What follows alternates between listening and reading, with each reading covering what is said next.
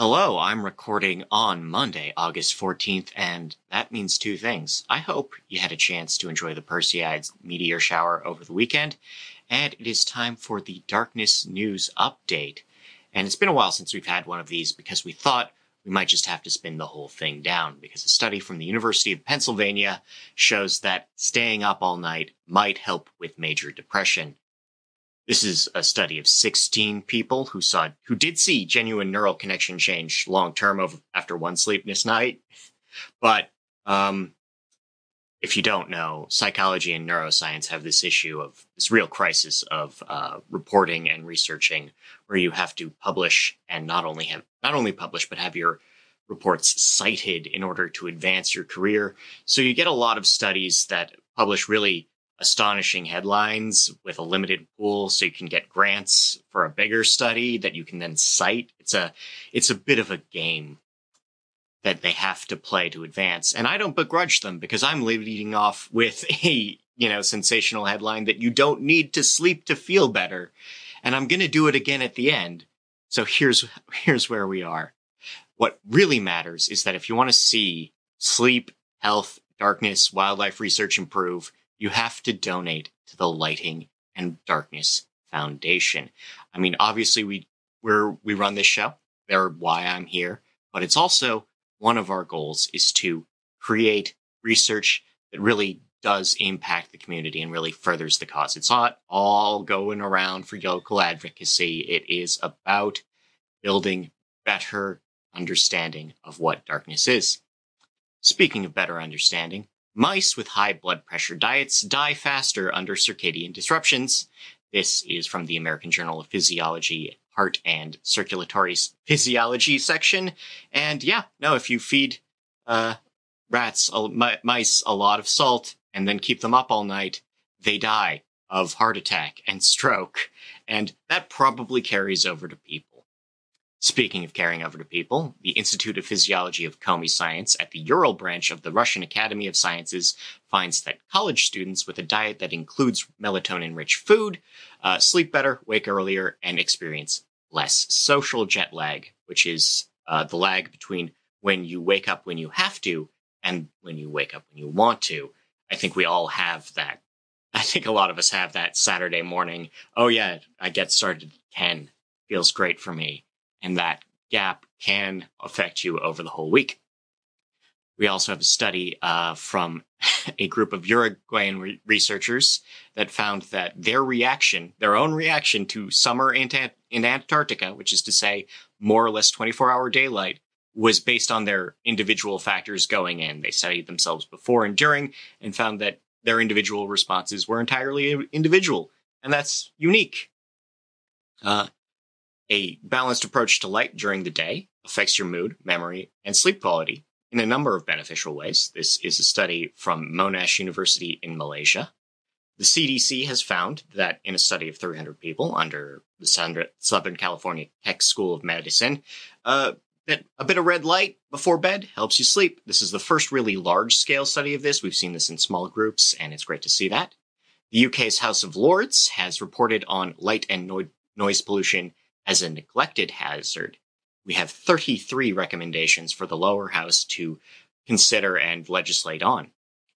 The World Health Organization's EU branch has met on light pollution, and they've found that under their Sustainable Development Goals, number 7 and 8, which are about affordability and growth, that it's actually in conflict. The LEDs being put in under Goal 7 and 8 are in conflict with a number of other goals, including number 3, which is to reduce death and illness, 13, to find synergies in ecological projects, and 14, protecting marine life, and 15, protecting non-marine life.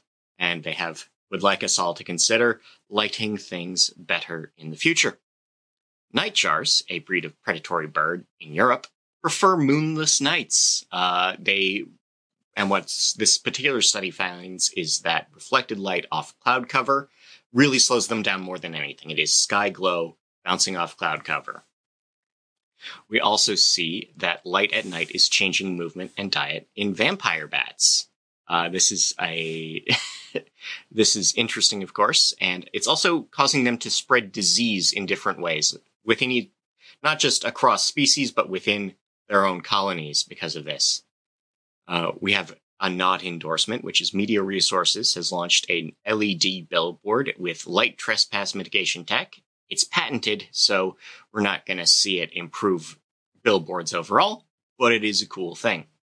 The ILP, a UK organization of lighting designers and engineers, has updated their guidance for lighting around bat areas. This includes new case studies and recommendations for LED devices. Arikula Wilderness Sanctuary has been named an International Dark Sky Sanctuary. Arikula is in South Australia and is 63,000 hectares in area. The town of Springdale, Utah is a dark sky place. This is near Zion National Park. Merritt Reservoir State Recreation Area in Nebraska has been named a dark sky park. This is actually happened during their 30th annual dark sky party, or star party. The Under Canvas Lake Powell Campground, a high-quality, luxurious camping facility in Utah, is the first dark sky place. It's not the first private campground to be recognized by Dark Sky International, but it's the first one being run by the hospitality sector. The U.S. Customs and Border Patrol is moving a proposed marine station in Blind Bay, New York, over the needs of local fish. I think in the first one of these, we talked about how U.S. Customs and Border Patrol were going to be taking more consideration about the environment and how they do these, and how they use light, and how they position their, permanent facilities. This was in relation to the southern border, but now we're seeing the northern border, this case on the St. Lawrence River. We have a proposed marine bay moving in order to protect the breeding spaces of muskies. Westport, Connecticut has adopted a light pollution mitigation law. This is going only for commercial buildings and only for new and retrofits, but this is the first in Connecticut to really address sky glow, uplight, and glare from private buildings. In Duluth, the St. Mary's Medical Center cut their light pollution down through the use of timers, dimmers, shades. It helps that the hospital's CEO, David Herman, was already a member of Dark Sky International, but you have to see the before and after. It's on the screen right now, and you'll really like it. Amherst, Pennsylvania, has paused their street lighting plan over brightness concerns, and they're now conducting a study to establish what areas need what amount of light for safety and comfort. Headlands International Dark Sky Park in Michigan is going for a world record for the darkest night possible. This is on the 16th, so this is coming up real soon. I hope they pull it off. We'll maybe get an update next time. Boulder City, Nevada has updated their lighting under Dark Sky International guidance. They have also worked with the Nevada Outdoor Rec Agency and received $1.9 million in federal funds to accomplish this. Nevada City in California, meanwhile, has updated their lighting ordinances as part of a Dark Sky program, Dark Sky branded program. This is them. And in this case, the update concerns sign rules. Hill Country, Texas has a new infrastructure plan for night restoration. This is a broader infrastructure plan, but it does include mitigations of light pollution. Some places in central Texas are already certified by Dark Sky International as dark sky communities or dark sky parks and places, so this is expanding on that. The University of Wisconsin-Madison will not be lighting a pathway. This is a popular pathway that people use. There have been some security and safety complaints along it, but the university administration says they will not be proceeding with lighting it because it is a wildlife reserve and they would like to respect the needs of wildlife. Over in Thailand, the National Astronomical Research Institute of Thailand has joined up with the Tourism Authority of Thailand to promote astrotourism. They've picked out 18 spaces to promote throughout the year as places you can go to see the night sky in Thailand. Blue River, Ohio has backed out of a dark sky designation. They had been considering doing a program with their local dark sky group, and the Board of Trustees and some citizen committees found that actually legislating for this would be, quote, too burdensome. They have instead opted for education, advocacy, and incentives to at least get some dimmers and timers out there in the world.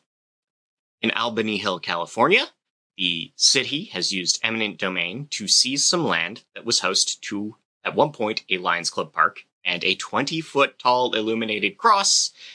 This was, the subject of complaints specifically for the illumination. The Lions Club is now making a federal lawsuit out of this. They are launching a freedom of religion case around this problem. Speaking of freedom of religion, the Latter-day Saints and the city of Cody, Wyoming, have finally compromised. This took 4 town council meetings, a threat of a federal lawsuit making this a freedom of religion thing, and they finally compromised. The location is the same, the steeple height is coming down, and the lighting will be on timers. So there we go. It's nice to see something come together. And speaking of giant cruciform objects, let's talk about Twitter HQ and the day of the giant X. So last week, Twitter, the app now known as X, put a giant X on top of their building. It was illuminated. It was very bright, and it did all the things that your fancy gamer computer does. It had chase and strobe and pulse and, all sorts of sweeps, all sorts of lighting effects, and it was very bright. It actually may have triggered some epilepsy episodes in the neighborhood. It was then taken down in a single day. It has been fined $4,500. And I'm talking about this now not because of the gossip. The LDS and Albany Hill, that's just me talking gossip. I love it. This small town stuff, this interaction of freedom of religion and requirements to accommodate, and it's drama, and it fascinates me. Twitter's different because Elon Musk owns Starlink. And Starlink is a company one of 6 companies that provides internet connectivity through clusters of satellites that do narrowband communication, beaming it down. And these satellites have already come under fire by hobby and professional astronomers for blocking the view.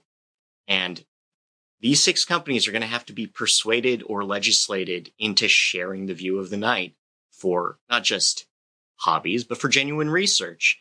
And I think this giant X just gave us a look at how that's going to go in the future.